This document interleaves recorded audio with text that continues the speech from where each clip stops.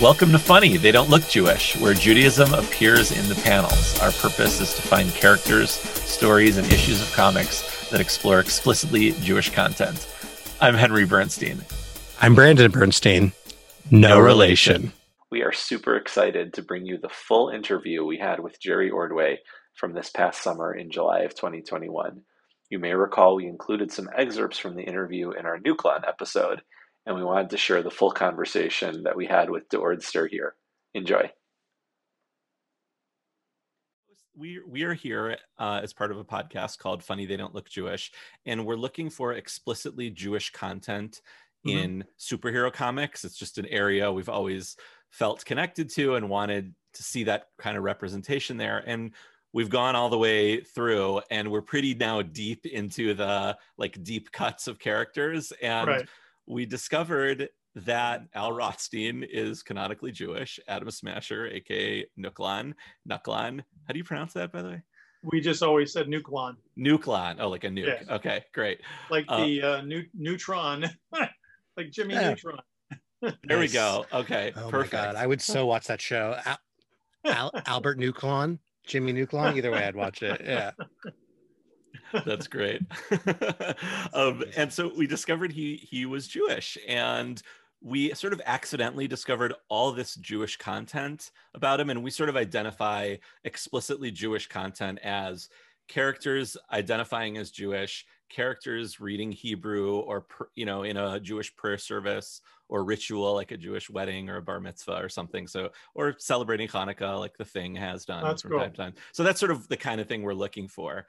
And we were just delighted to see that Al Rothstein had all this stuff. And I was even more delighted to see that you, one of my favorite Superman and other creators, co-created him with Roy Thomas. The thing that was shocking most was, I don't know if you're aware of this, on Wikipedia, you're listed as Jewish. It specifically says Mr. Ordway is Jewish. And it's because you're included in a list of Jewish creators whose works would be given away at a panel put on by 2015 New York Comic Con, and the American Jewish Historical Society included you on this list. So any idea why you're listed as Jewish, Mr. Ordway? No, I remember, for some reason, I remember somebody telling me that Howard Chaykin was talking about it. Maybe it was around that time.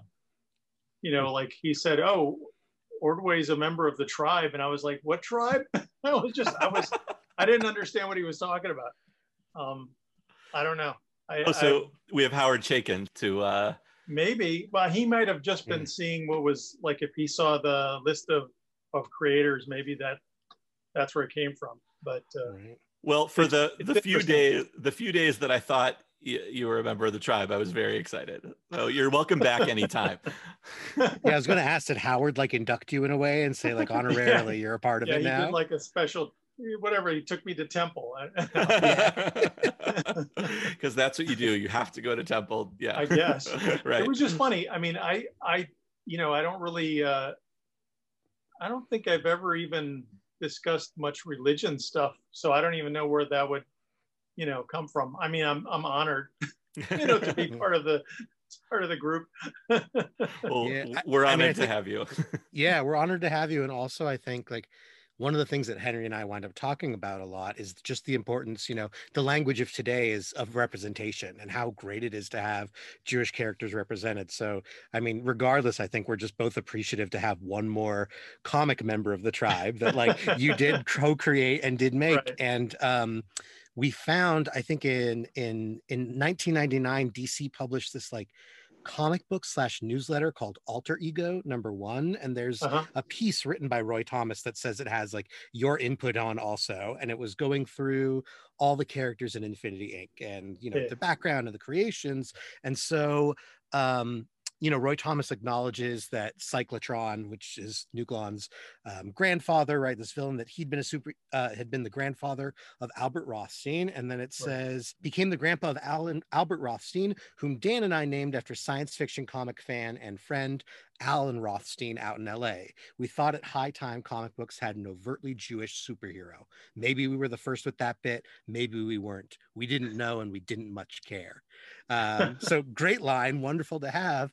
And I think we were curious to know, were you a part of that process at all? Do you remember any like sort of behind the scenes conversations about the identities of Nuklon in particular, any of the other characters? Just that it was part of his, I mean, we were given like I'm trying to remember how it worked. Mike Macklin and I were working on the art for Infinity Inc. We were also doing All-Star Squadron. So we had worked together on the character designs, and Roy would throw us a name, basically. He would throw out a name, and for some reason I remember Nuklon being, just because he was going to be kind of connected to the Atom, Roy thought it was probably kind of interesting to have him be the really tall guy instead of the Atom. In the comics, the 1940s Atom was a very short guy. So that I remember that, and I remember when we were doing the first issue that there was some biographical info in like flashback in the first issue of Infinity Inc. But we actually drew the characters first in All-Star Squadron because it was a time travel story, a way to introduce them. And that has the All-Star Squadron Annual #2, I think it was, has the origin of the Nuklon's mother. I think she's a baby in the story, and she's somehow very important to the resolution. And Cyclotron is kind of, as I recall, he was kind of like maybe a wayward good guy, who he was a bad guy in the storyline, but then he kind of redeems himself. But I remember that they were trying to protect this baby, and the baby, I think, is the character that then winds up being Nuklon's mother or something. Or yeah, I think that was how it worked. So the Cyclotron character was the grandfather, then his daughter would be the mother. It was, again, that was like more than 30, probably 30 years ago at least, right? Yeah. More than 30 or 40 years ago almost. Yeah, still impressive. You're able to just pull all that back. It was pre-crisis, right? Yeah, it was. It would have been around 1983, possibly. And I think Infinity Inc. debuted in 84. But it could have been early 84 for them. I don't know. I mean, again, I just remember that storyline. I remember like when I was drawing when I was drawing the book, and drawing the character, that I tried to make each of the Infinity Inc. characters distinct, just because when you have a comic with a group of characters, they're not always in costume. And I always felt like they should be identifiable somehow. And you wouldn't want to have two blonde characters. And you know what I mean? It's like if they're out of costume, their comic characters kind of tend to be generic because you're limited with, pen and ink. But I always tried to give them some basis, some kind of distinctive characteristic. And I remember with Nuklon was the crazy mohawk. He had like a mohawk. So, hey, when he was out of costume, nobody really had any problem identifying him. Right. Between the height and the mohawk, he just sort of like stands out. Yeah. And the only Jew on the team.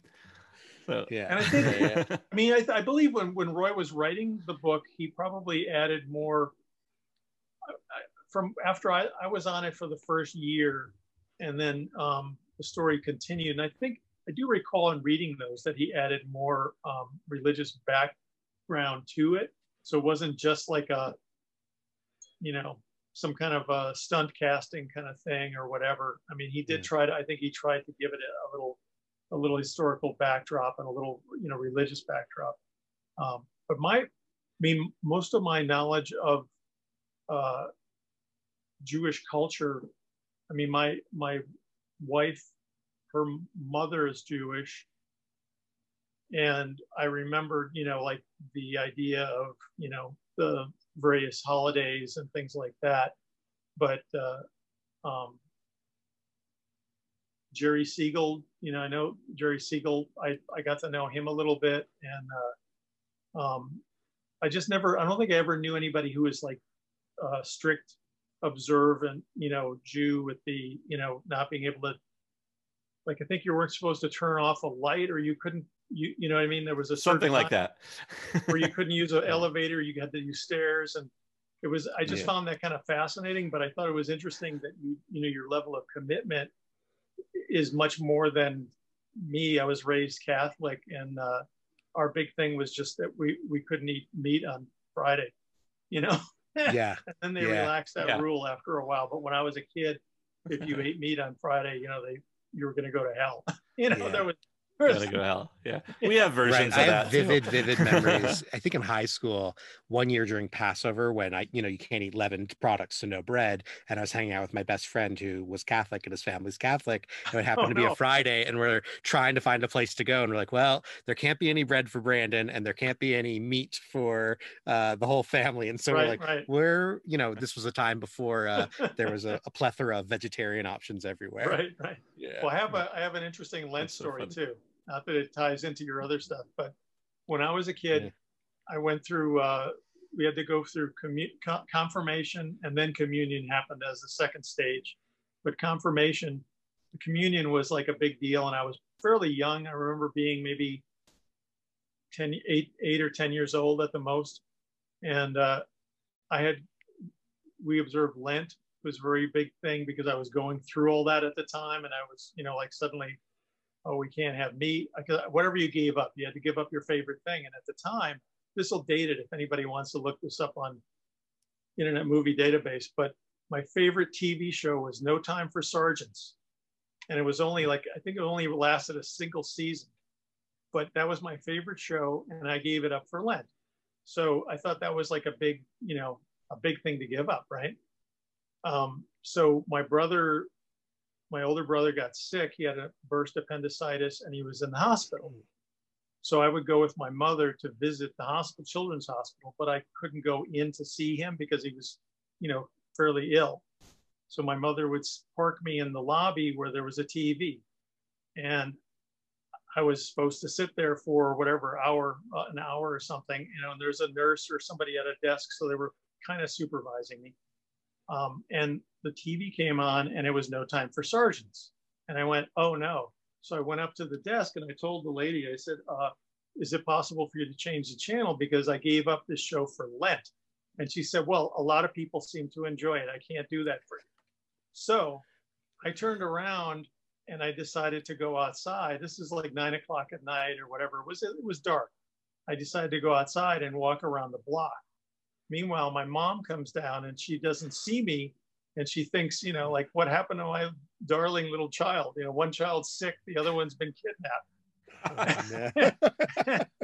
And I guess I only got away with it because of my good excuse. You know, she went outside, and I had just completed like maybe the first circle around the block, and she was like, "What are you doing out here?" I had to explain that. But I don't think anybody else can have that excuse that they gave up a TV show that nobody remembers. It's still amazing. Like, I love that story. Thank you so much for sharing that. That's amazing. That's amazing. You mentioned you mentioned Jerry Siegel, and that you got to know him a little bit.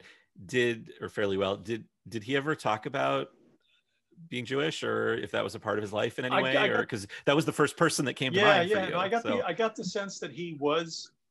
I also got to. I think it's funny because I think when you see people at a comic convention or whatever, that's not the first thing they're going to talk about.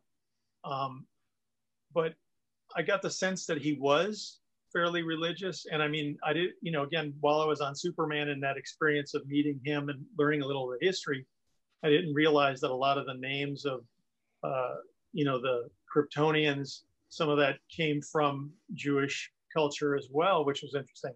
The other one. Did he confirm that with you?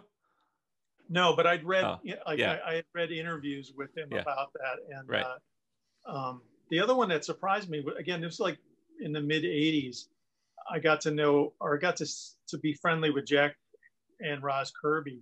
And his work, I never really saw it until I was older, really, but his work was very religious, and he was drawing from a lot of, you know, sources like that. And I didn't really appreciate it until I think I was probably older, you know. I guess it works on different levels. It goes over your head. If you don't understand it, you just think, oh, that's a cool concept or whatever. But once you understand it, you go, wow, that's really interesting, because I never, again, at a comic convention, he's not going to sit down and tell you all about, you know, religion or whatever. But I understand that he was a pretty, he and his wife were practicing, and they were, you know, I don't know if they were strict, you know, probably in the sense of having, you know, the Passovers and Seders and things like that. But he seemed like a spiritual guy, though. I mean, just when you know, you talk to him, he had kind of a, there was a peace about him, even though you knew he was kind of a feisty, combative guy.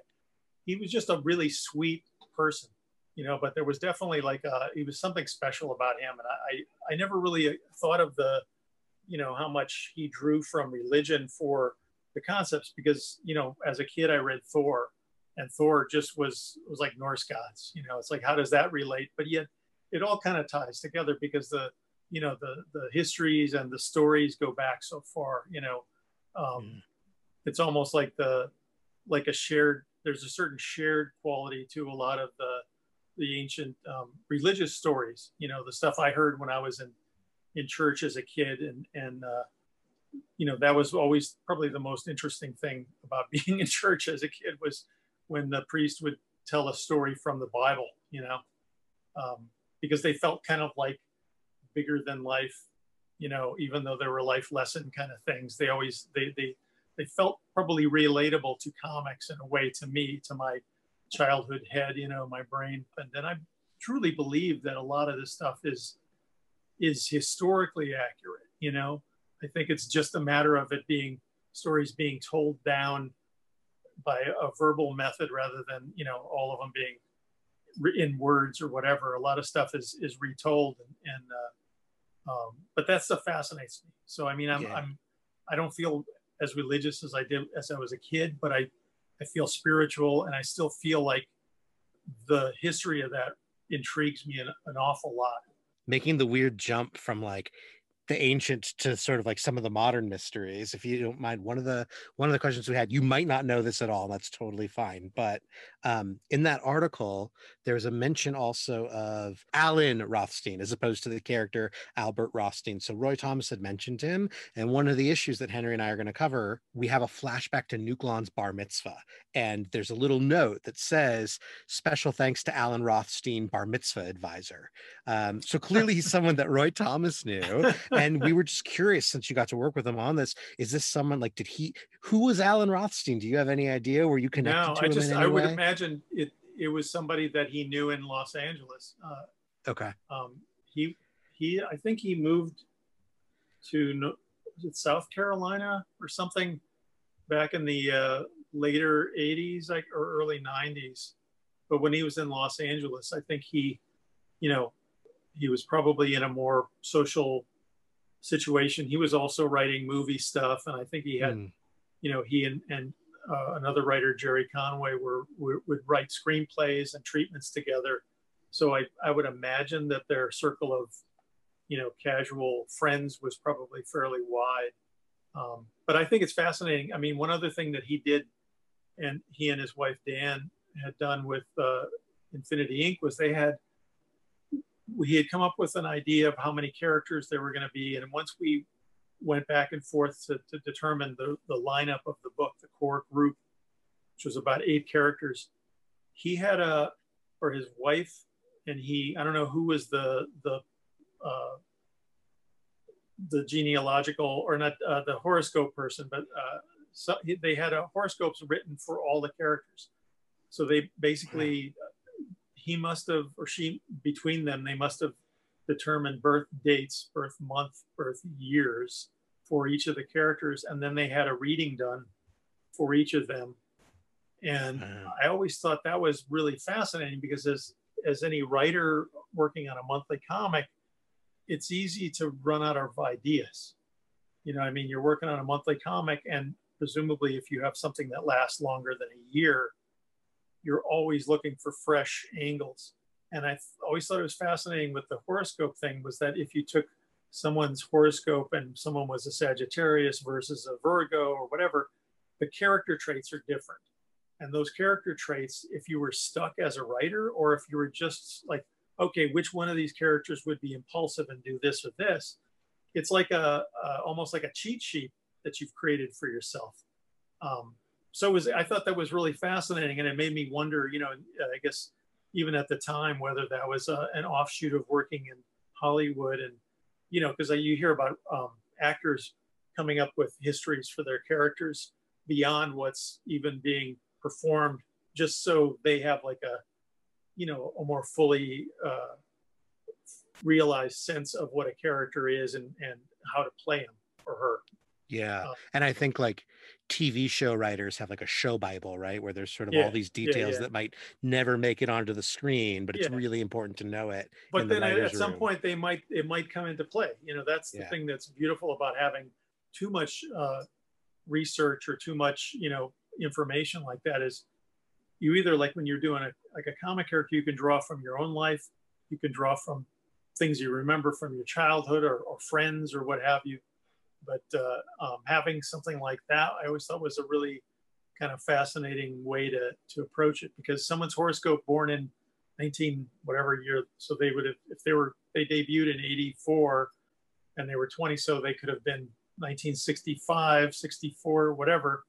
Someone born in 64 under a certain sign is going to be slightly different than somebody born in 65 under the same sign because of the star positions, and it's fascinating. Did you have on that little cheat sheet for Nuclon, like Al Rothstein, Jewish, like? I wish I still had it. I was looking for it at one point a couple of years ago, because I wound up writing a 2-issue Infinity Inc. story for DC that Roy didn't want to do. And I was looking, that would come in really handy, and I couldn't find it. Oh. Of all the stuff, I saved so much paper, but I didn't save that. But I have such a vivid memory of it. And interestingly, the TV show Stargirl, excuse me, is returning for season 2 in the middle of August, I think. And they're introducing a couple Infinity Inc. characters, Jade and Obsidian, who were Green Lantern's children. And it made me wonder, since they seem to be building an Infinity Inc., whether they're going to introduce Nuclon or, even without his secret identity, if Al will be in it. Yeah, I mean, that would be awesome if he was. I know he's going to be in the new Black Adam movie, not played by a Jewish actor, but I wasn't sure what I'm not sure. I don't think I've even seen what the actor looks like, but the movies are always so different that it's hard to feel disappointed one way or another, because it's not going to be what you're thinking it's going to be or whatever. It's almost like a guarantee to be disappointed before you even see it. Is that a what you experience when you see one of your creations on screen, or is it like, oh my God, I can't believe something that I made is now in a movie or a TV show? It's somewhere in between. Mostly thrilling. I mean, honestly, it's like, it feels, it's like nobody pulls up to the house and gives you a wheelbarrow full of money. It's not like that. It's more about like recognition and feeling like, oh, see, that character that I fought to create or co-create or whatever has some enduring quality that somebody found reason 30 years later to put it in a TV show, knowing that other people will recognize it. That's the key. They're not doing it because, oh, this is really obscure. They do it because they know there's fans out there who might be, in their 40s or 50s or 60s who remember it. And so it's like an added bonus or an extra added value or something. I mean, they used Nuclon in, or I don't know if they called him Atom Smasher in The Flash a couple seasons ago. Yeah. And I was kind of disappointed because it was only one, like the one episode. But the disappointing part in any of that type of scenario is that when it's a one episode, one type of thing, they're just going to do whatever the character's power, and you're not going to really get any kind of characterization because they're just one episode guest star. Wasn't he played by WWE's The Edge? For I don't remember. I think so. I think Adam so. Copeland, The Edge. Yeah, I think he played That's funny. him. Yeah. I remember that they had like a kind of a stock CGI thing where they were making characters really gigantic, and it felt like, oh, he doesn't really have to be like 15 feet tall, Yeah. Which is funny. Right. I'm curious actually, since you mentioned about like you don't really get a chance to delve into who they are as a character from your own perspective as the co-creator, like how would you define the character of Atom Smasher? Like what is that character? Who is he to you? Well, I remember at the time when Mike and I were doing the art, it was to me, again, I would always try to be like a method actor as an artist. So I would try to find ways to have the characters have some kind of distinctive thing. Like they would either pose themselves in a certain way or, like with Nuklon, I always felt like he was a little bit awkward. And he was, there were other characters like Hector Hall was the son of Hawkman and Hawkwoman. And he was the perfect, chiseled blonde Adonis character who was very confident because he came from this, kind of confident setting. Parents were archaeologists, and a lot of parents and characters were archaeologists in the old comics. But anyways, apparently you're not the only one who had an obsession with archaeology, huh? So he was like the jock. He was the confident jock. He had the beautiful girlfriend who's Wonder Woman, Earth 2 Wonder Woman, and Steve Trevor's daughter. And she's basically, an Amazonian or half Amazonian. So it's like, there's your king and queen of the prom. Al was the kind of tall, kind of gangly guy who, before he had his powers, he was like 7 feet tall.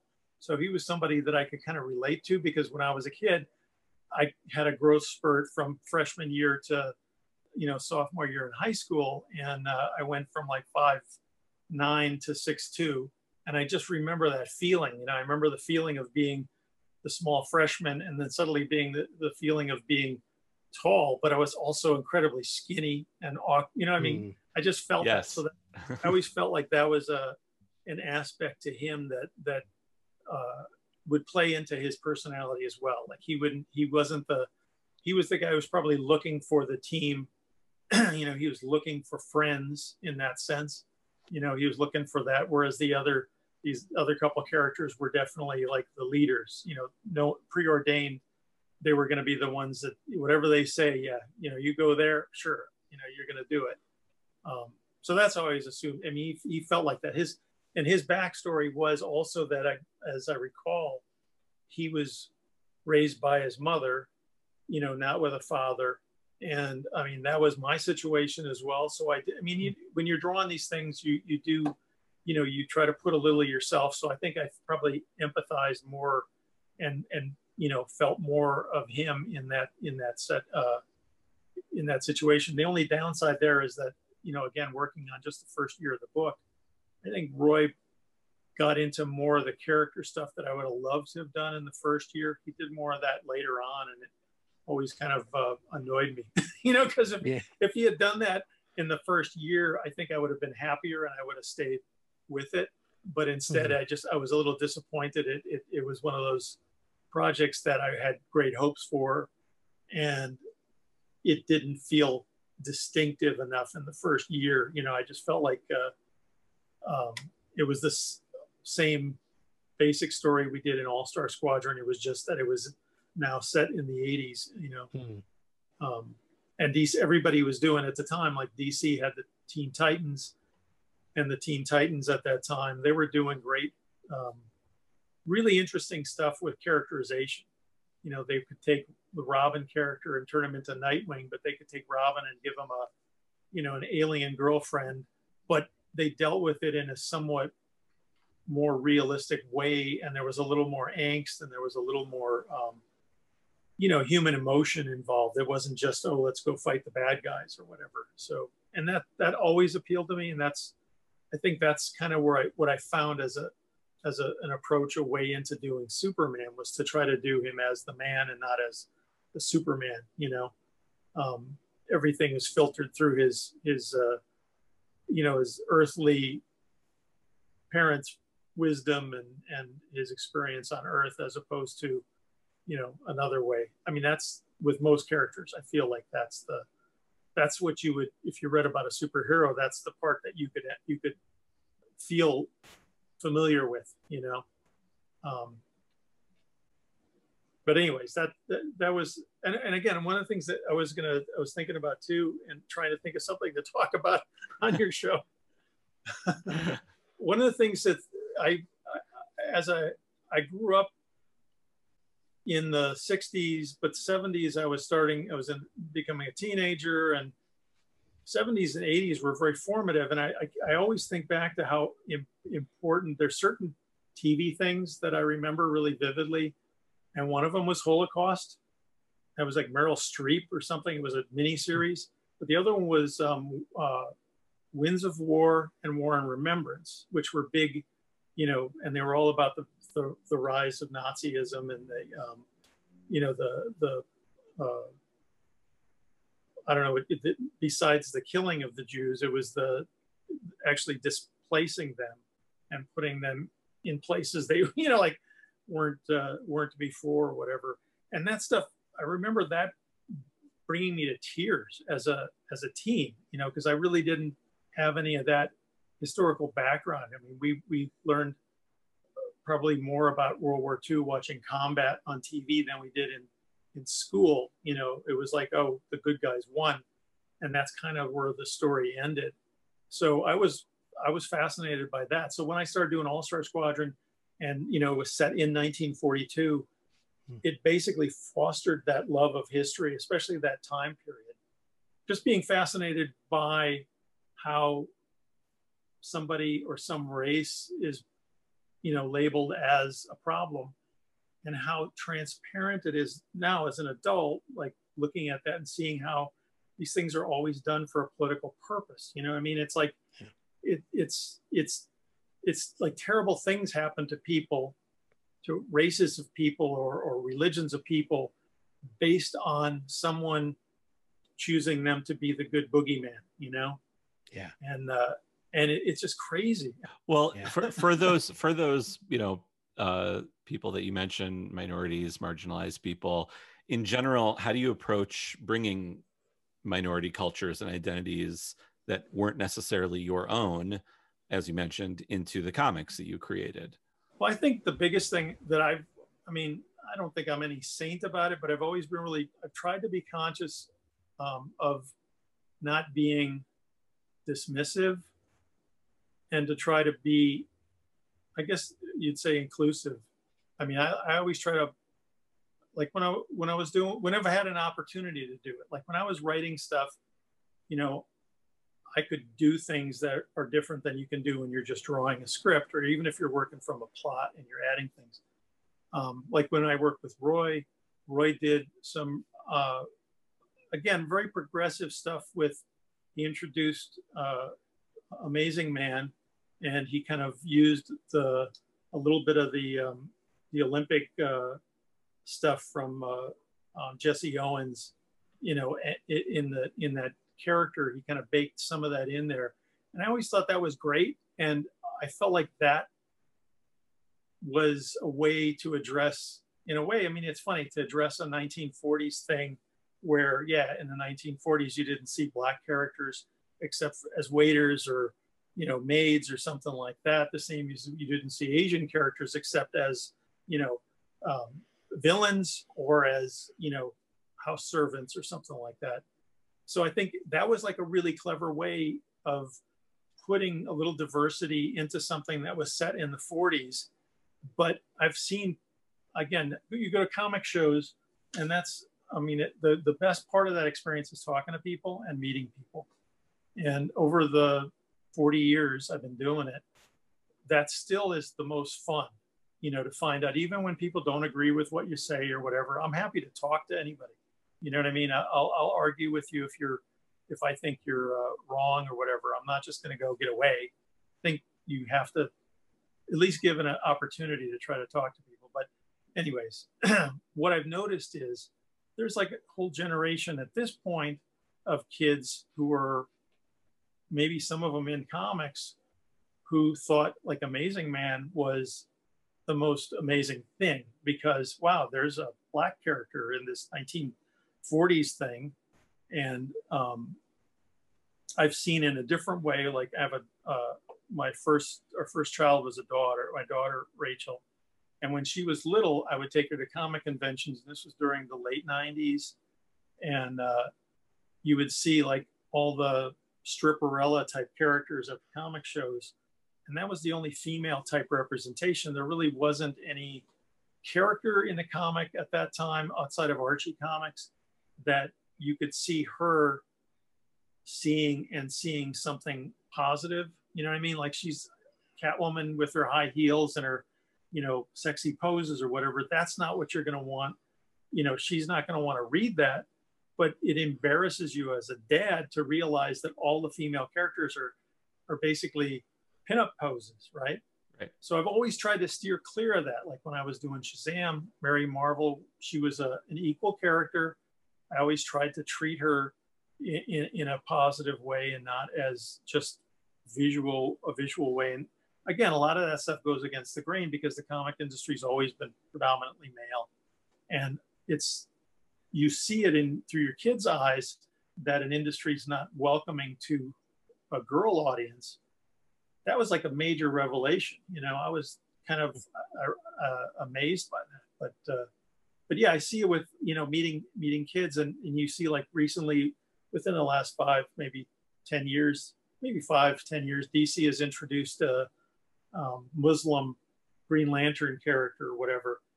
And I do see people reflecting that. And you know, it's like, oh, look, now we have a comic I can show, and look, there, you know, here's a character like you, and he's a superhero or she's a superhero or something. So I think that's really positive. You know, I think that's the type of thing you can do as a comic book person, because no one from the top down is going to say, you must do this. You know, I mean, they may be doing it. I don't know if they do that now. Maybe it's possible. But at the time, most of the more, you know, again, they're not really progressive, but I guess you'd say progressive things. You would do them because, like, when I was doing Superman, I go, wow, every character in this book is white. There's no, you know, characters of color. There's no characters anything different than what existed in the 50s, you know. So Mike Macklin and I created Gangbuster, who is a Hispanic character.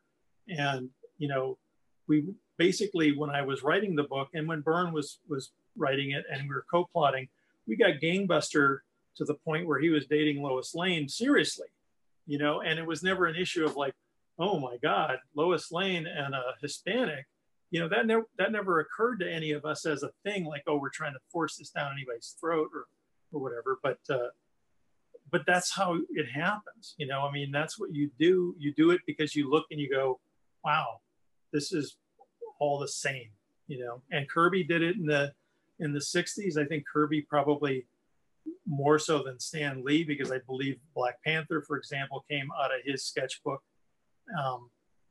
You know, I think that that stuff was important then because it sets some sort of precedent and it becomes important. Like you're saying, you don't think about it, but like Nuklon, I mean, how many other characters are visibly Jewish within comics, which is an industry that was founded by Jews, you know? Yeah, that's sort of our whole mission / premise, like looking at people like Siegel and Schuster, Kirby, yeah, as you mentioned, Lee, and like where are the characters that would have reflected their actual experience. I mean, when you asked how many, not many. We're nearing the end, we think, but we've, you know. Well, do you know the story about? I mean, you might. You probably do know. Do you know who Gene Luen Yang is, the writer? Yes. For Smashes the Klan, Superman Smashes the Klan. Well, he did it. Yeah, and that's a great book. He did this really interesting thing, which I only heard of because my daughter's a big fan of his writing, and she kind of got me to read some of this stuff. That not the Superman, but before that. And he did a thing. He worked on a thing called the Green Turtle or something. And apparently, this was like a 1940s character. But the kind of cute part and the interesting part about this character was that the artist, I guess the creator of the character, was an Asian, maybe Chinese, I think he was. But he couldn't make, I mean, he wanted to make the character Chinese, but they were like, there was resistance to it. So he kind of covertly made the character Chinese. Like he always avoided drawing the face, apparently. And he did all these things, but the character is clearly Chinese. So when I think Gene had had found this character again through some research or whatever, and he did new adventures of the character, establishing him as, you know, the first Chinese or Asian superhero. And I thought that was kind of interesting. So cool. But again, it's a case of the artist in this case probably trying to kind of get around whatever company policy or the writer's idea, and putting a lot of his own ideas and maybe bits of culture that he knew baking them into the character without being overt, because he couldn't be overt, you know. And the comic book type coloring, it's not like, you know, in the 40s or whatever, they made Asians yellow. That's not a realistic skin color. So, you know what I mean? There's no, if you were an Asian and you looked at this comic book, you could go, hey, that's like me. You know what I mean? It's not a stereotype. Yeah, I don't get to see his face, but I see these little things drawn in the background that clearly, you know, are cultural or whatever. So I think that's kind of cool. I mean, it's a cool way of kind of subverting someone else's intent in a way, and getting your, you know, your ideas in there, whether, you know, whether somebody's aware of them or not. Yeah. Speaking of sort of ideas people might not be aware of, like moving back a little bit. So, you know, you were asking us about how many other Jewish characters there are. Our first character we covered was the Thing, right? From Fantastic Right. Four. Obviously, there was lots of evidence that we found, including a famous holiday card Jack Kirby made of the Thing being Jewish well before he ever appeared as Jewish in the comics, right? We didn't see it till 2002 when Carl Kiesel sort of wrote a story where he's Jewish, but like we knew he was Jewish from before. So since you had mentioned also sort of these like, you know, the star charts and all these things that are in the background, we were just curious, is it pretty common to have that kind of like aspects of characters' identity, whether it be like, this one's actually Jewish, this one's actually Muslim? Were those kind of things known among creators, even if you weren't allowed to show it in the pages? Is that something that would like... I think some creators would, you know, could telegraph their intent. Okay. I know that when, I don't think, one of the big problems, and again, I'm not complaining about it, I'm just saying, like, here's how it works. You create a character for Marvel or DC, like DC allowed something called character equity, which means that if they made a toy or they made a movie or a TV show with Nuklon, Roy Thomas, Mike Macklin, and I would get like, we would split 10% of whatever DC's licensing fee that they would get for it. So we would get money for it. That doesn't mean we control the character. It doesn't mean that we have any control once we're not doing the character physically. So some other creator can take it and do different things with it, as is the case with Obsidian from Infinity Inc. I think in the Manhunter comic in the early 2000s is, I think, the first where they said Obsidian is a gay character, you know, and it's not like, I mean, I remember reading it and being kind of shocked because I'd never really thought of it in those terms. I mean, I honestly don't think I thought beyond whatever gender norm it was in my head, male, female kind of thing, just because that was not my experience. You know, I don't think I had any gay friends until I got into comics, and I met a few people that, you know, so I didn't really have that even in the back of my head as something. So as much as I wanted to try to put in a black person into a Superman comic, I wasn't thinking on that level, because for the most part, comics were always non-sexual. I don't know how, you know what I'm saying? Like, yeah. I grew up in the 60s. It was all about, you know, oh, Peter Parker, can I pay my rent? Can I save Aunt May by getting her pills? You know, am I going to be able to afford college tuition? It wasn't so much of a romance thing, because again, they were probably targeted to, you know, prepubescent boys. Right. It's sort of like how the Wayne Boring Superman is like completely sexless. Like, you're just like, yes, right. Lois, I'm your boyfriend, you know, but right. they're not hooking up or anything. He was built like a water heater. I mean, right. Just like, there was no angles on him. But but it actually, and one popped into my head that, which kind of directly addresses what you'd asked about characters having a subtext that's not necessarily known. When I was working on Superman, John Byrne had created Maggie Sawyer, who was she worked for the Metropolis, you know, special crimes unit or whatever. And he flat out told me one day when we were having lunch, he said, "Oh, I just created a character and she's gay, but it's never going to be said. It's only going to be implied." And he said, it won't need to be, and I understand it's like you don't wear your heart on your sleeve. You don't, project your whatever, your whole life to strangers type of thing, I think is where he was coming from. So he had Maggie Sawyer, and then he would show her at home, and there was another woman living in her apartment. So it was like, okay, we get it, we understand. But that's the only one I can think of that was actually built in. Did you ever have to push for, you said, earlier you said this character that we fought for, talking generally about characters, did you ever have to push for these kind of extra backstory things, whether it's sexuality, religion, ethnicity, and did you ever get pushed back from DC or your editor or anything like that? Yeah. Well, you never, I mean, we always, I think we and me, plural and, singular, you always try to throw something interesting, and it doesn't always land. And that's the best way to put it. When we were pitching Gangbuster, we got a lot of resistance from Marv Wolfman because of various reasons. I mean, we wanted, Mike Macklin and I really wanted to use the Guardian because we're big fans of the Jack Kirby Fourth World and his Jimmy Olsen comic where he had the Guardian Newsboy Legion, in present day at that time. Talking like they're from the 1920s.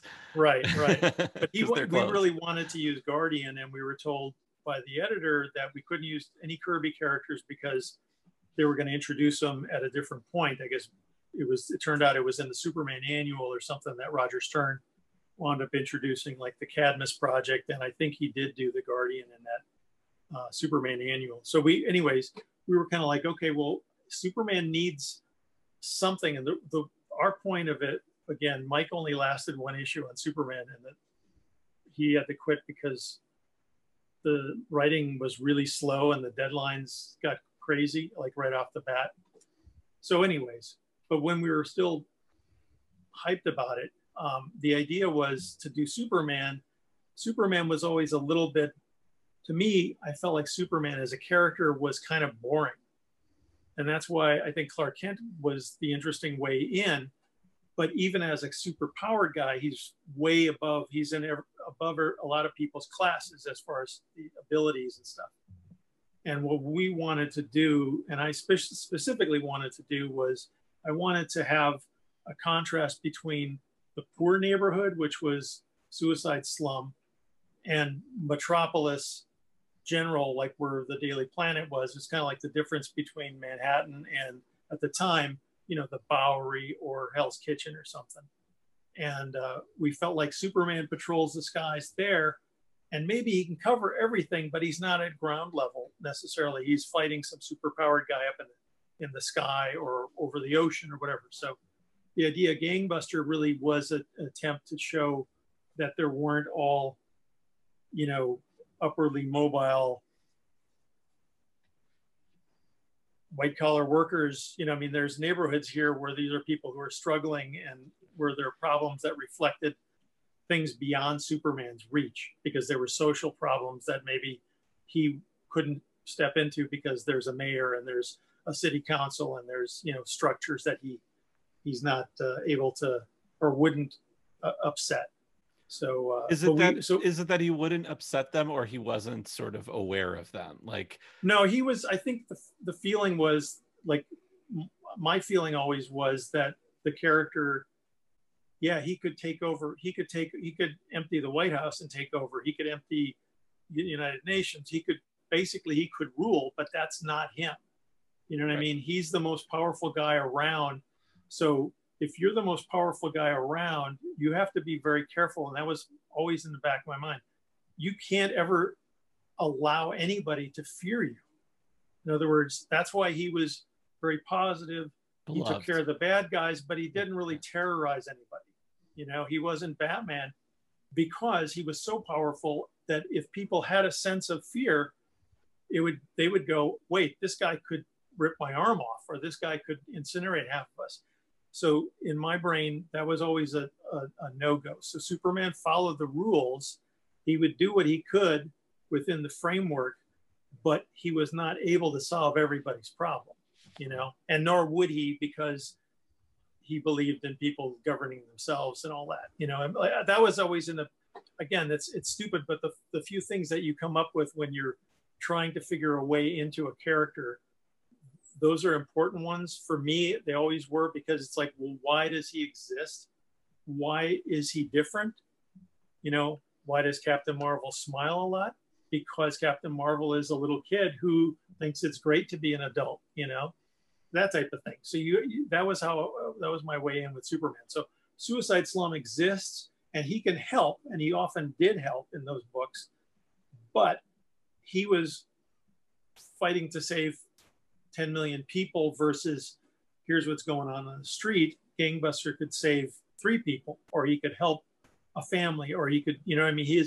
His help was more along the lines of what Batman would do, you know? And that was what we wanted. We wanted that contrast. And it felt like the reason I wanted him to be Hispanic was because where I grew up, when I was, my mom had a tavern in a neighborhood that went from Polish and German to Hispanic over the course of, you know, I mean, when I was in school, it was predominantly Hispanic and Puerto Rican. And I fit in, and they were all my friends. It wasn't like it was adversarial in any way. And my best friend was Frank Flores, and we had plenty of Rodriguez and Hernandez and they were all my friends. So I felt like when I was doing this, it's like, yeah, there really aren't any Hispanic characters. You know, I mean, at that time, DC had Black Lightning. They were doing Black Goliath. They were trying something, but it was like, it feels like there should be Hispanic characters too, you know? So Gangbuster, Jose Delgado had to somehow be that. And I did feel like that was a little bit of an uphill battle, but that got easier. I mean, I just started drawing him in, you know? I mean, I kind of forced the issue. Like, yeah, we're going to use him, you know? That's amazing. I love. I'm a huge fan of Jose Delgado. I love him. I wish they would bring him back. Again, maybe, though, I mean, you know, I don't understand why. It's like all the characters that I contributed side characters to Superman. Bibbo's another one. Those are characters based on. My mom had her tavern, and her tavern catered because we were both. My older brother Mike was already in college. He's 16 years older, so I always remember him being off in school. But my brother Joel and I were a couple of years apart, and my mom raising us by herself, she worked the tavern. We lived in the back, so she kind of worked at home kind of thing, you know? So all these people became family, and she had the tavern open during the day. She opened at 8 in the morning, closed at 8 at night. And most of the clientele, with the exception of after work, she had guys from the machine shop who came in, but the guys who were there all day, and women, were all old, you know, retired people who had no place to go. So they just sat and they socialized and they nursed the beer all day.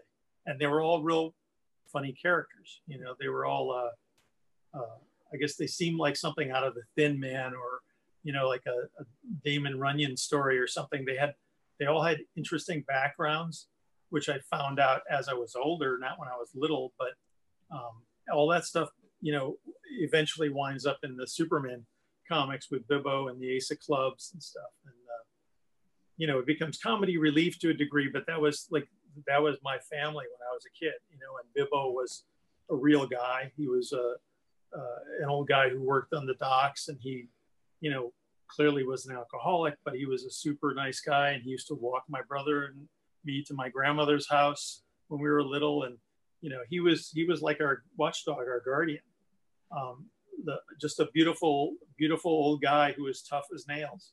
You know, I saw him when I was about 10 years old, I guess 10 or 11.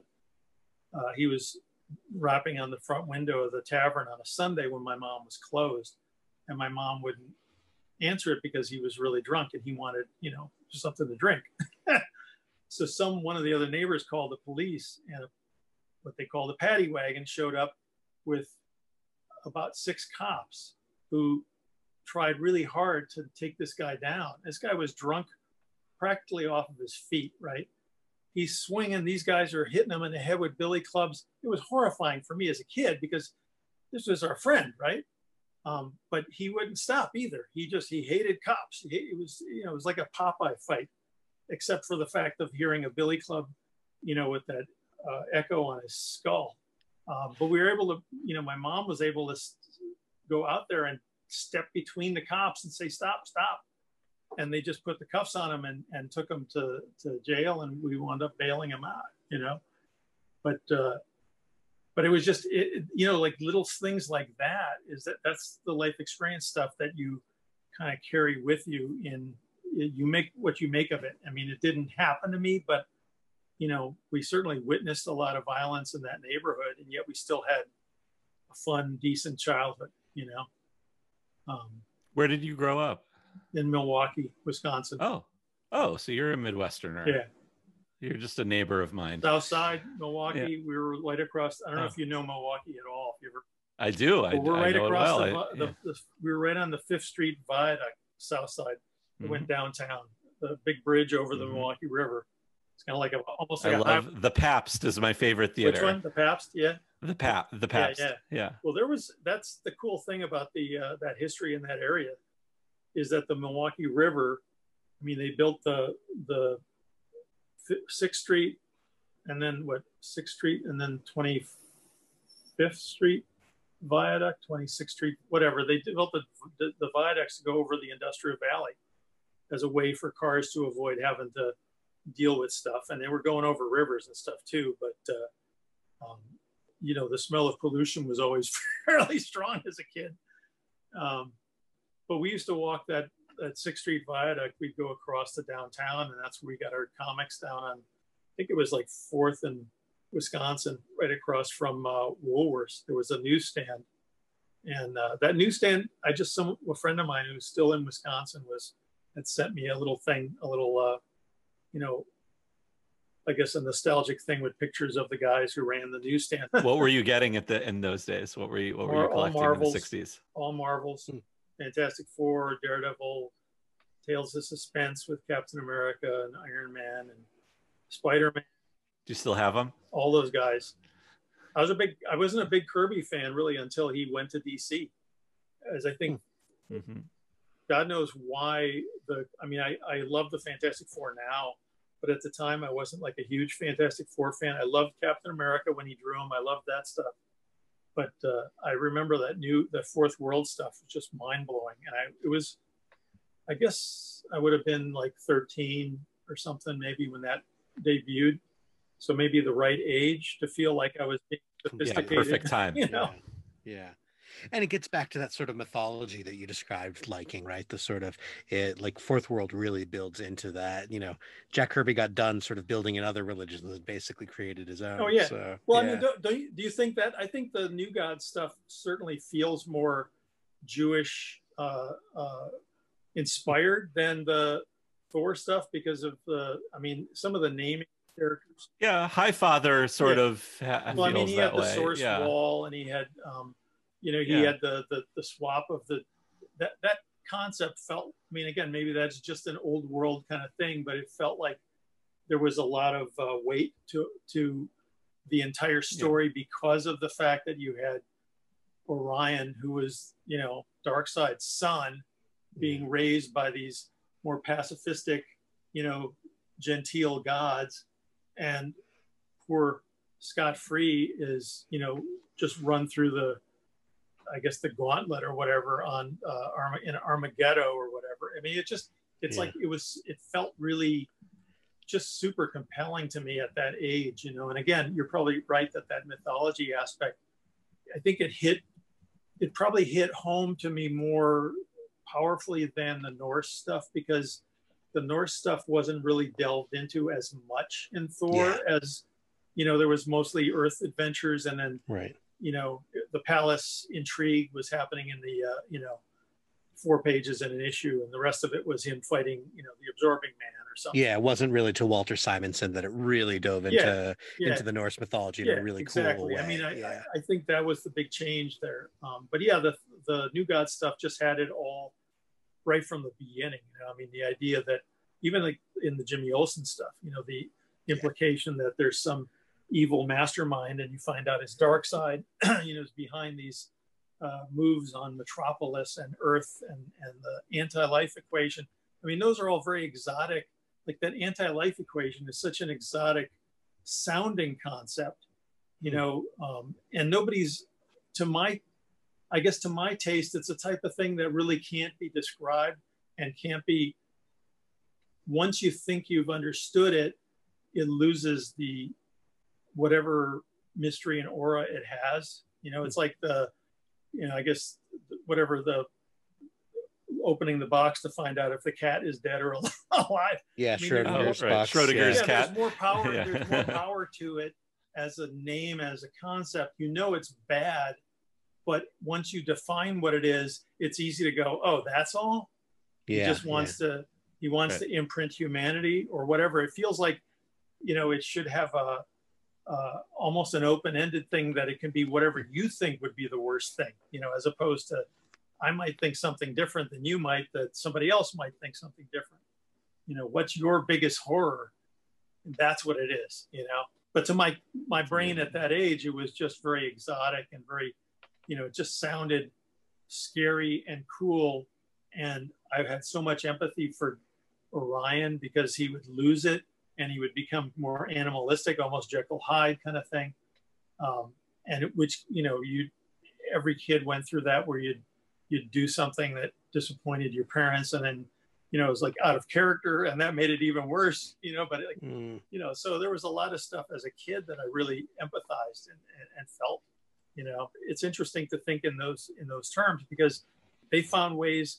Kirby found ways to include, you know, a black god, and you know, when you see the movies like even with when Thor debuted, you know, you had, I'm sure there were people who were going, well, that's not the Asgard from the comics, but in essence, they're all concepts, you know, and as much as we all probably have a certain glory days time of reading comics or liking a certain character or whatever, this is the best it's going to be, you know, the concepts themselves are like very malleable.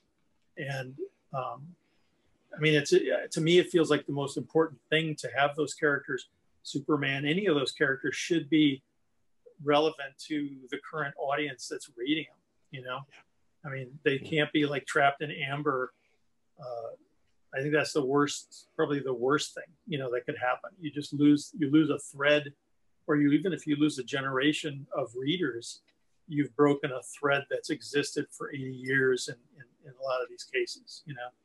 Yeah, and I think that's one of our favorite ways to compare comic books to Judaism, because in so many ways we kind of think of Jewish ritual also as like needing to respond to the issues of today, and each new generation gets to discover it anew and play with it and pass it on. And I think, you know, you were talking earlier about sort of people who are very deep in their practice, and Henry and I are both from, you know, I think a more progressive branch of Judaism, when we're really like, we're interested in keeping this thing alive, not necessarily doing it the way that it was done exactly 200 years ago or 500 years ago. So really fun to just hear that description and to sort of reaffirm that like we see in comic books in a lot of ways what we see in Judaism, and that's why we love bringing it together. I think what we'd love. That's probably, I was gonna say that's probably true, even though you think of things as, I mean, being inflexible to a degree. I always felt like, you know, even though I'm not a practicing Catholic anymore, I still, it's almost like, and this is going to sound really bad, but I think of it as like, I still like the Milwaukee Bucks and I still like the Milwaukee Brewers. I don't go to games anymore. They're your but team.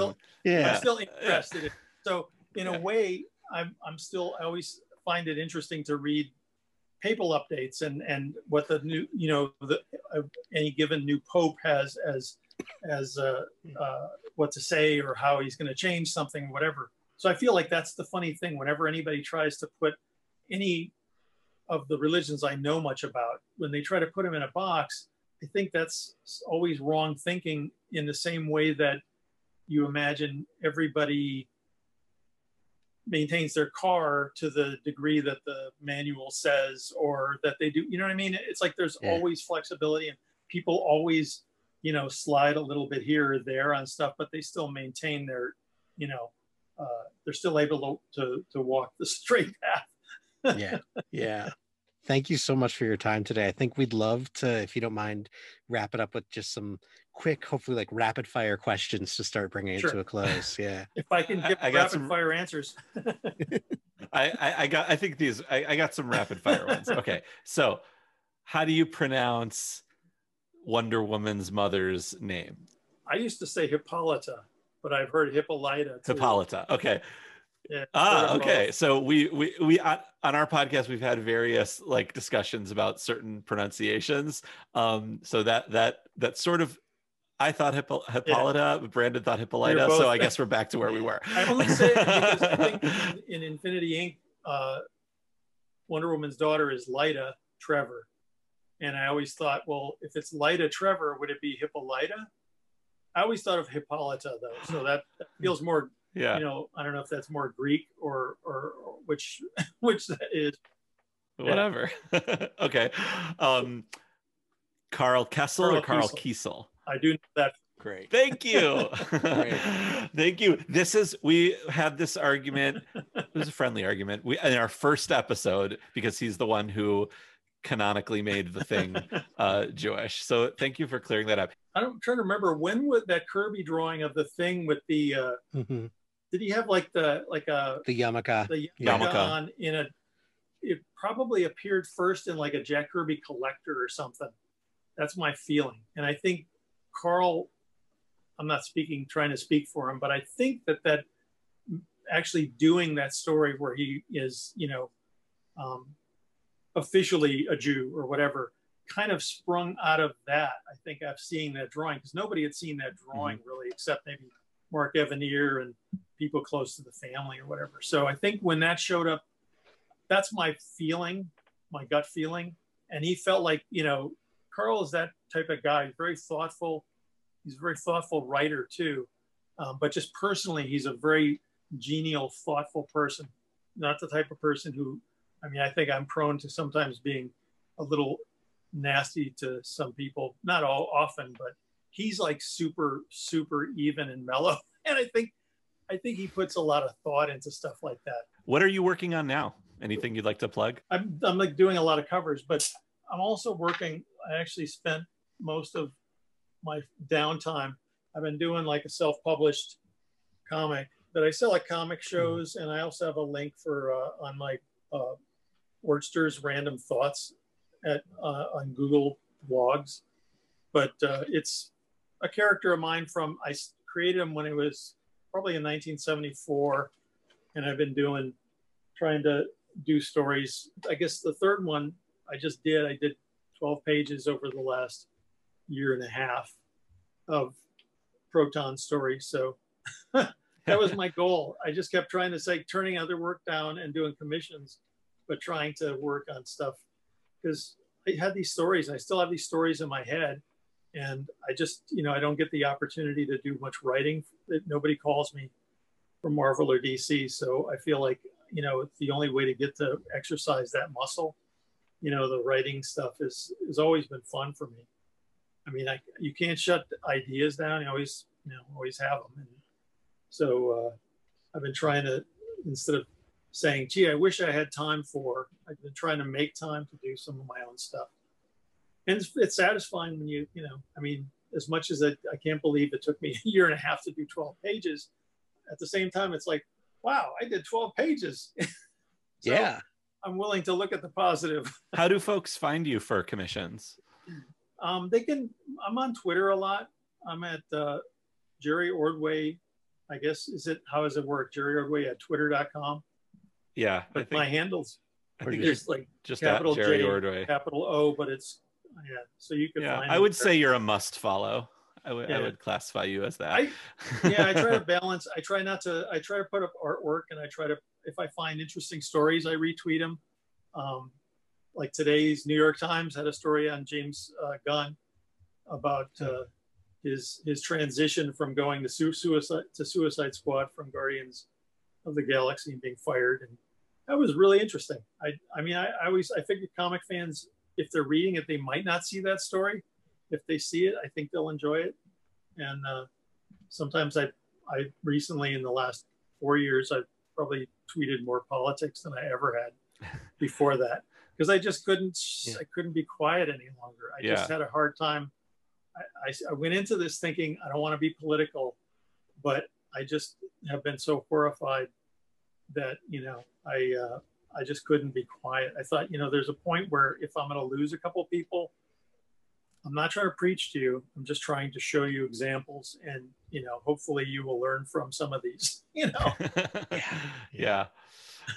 Well, thank you so much. I'm like pinching myself. I can't believe I'm talking to you. I mean, truly, Jerry, Mr. Ordway, you and Dan Jurgens are like, when I close my eyes and I think of Superman, I picture your Superman. Well, we're the guys. Thank you. Yeah, it was good talking to you. I mean, I like the idea of not, honestly, sometimes I get so many requests to do podcast stuff, and a lot of people just want you to either rehash stuff or, I'm a talker anyway, so I can fill the space, but it's kind of dull to have to, do the same exact thing over and over. So I'm happy to talk about just different stuff, or grab it out of the air. Thank you so much, Jerry. We can't thank you enough, and we hope to talk to you again soon. Well, thank you very much. It was fun. It was really fun. It was definitely really send me a link though when you get your thing put together. We will, for 100%. sure. Okay, it was good talking to you guys. Thank you. Good talking to you. Take care. Good night. You can follow us on Twitter and Facebook at Jewish Comics Pod, or you can email us at jewishcomicspodcast@gmail.com.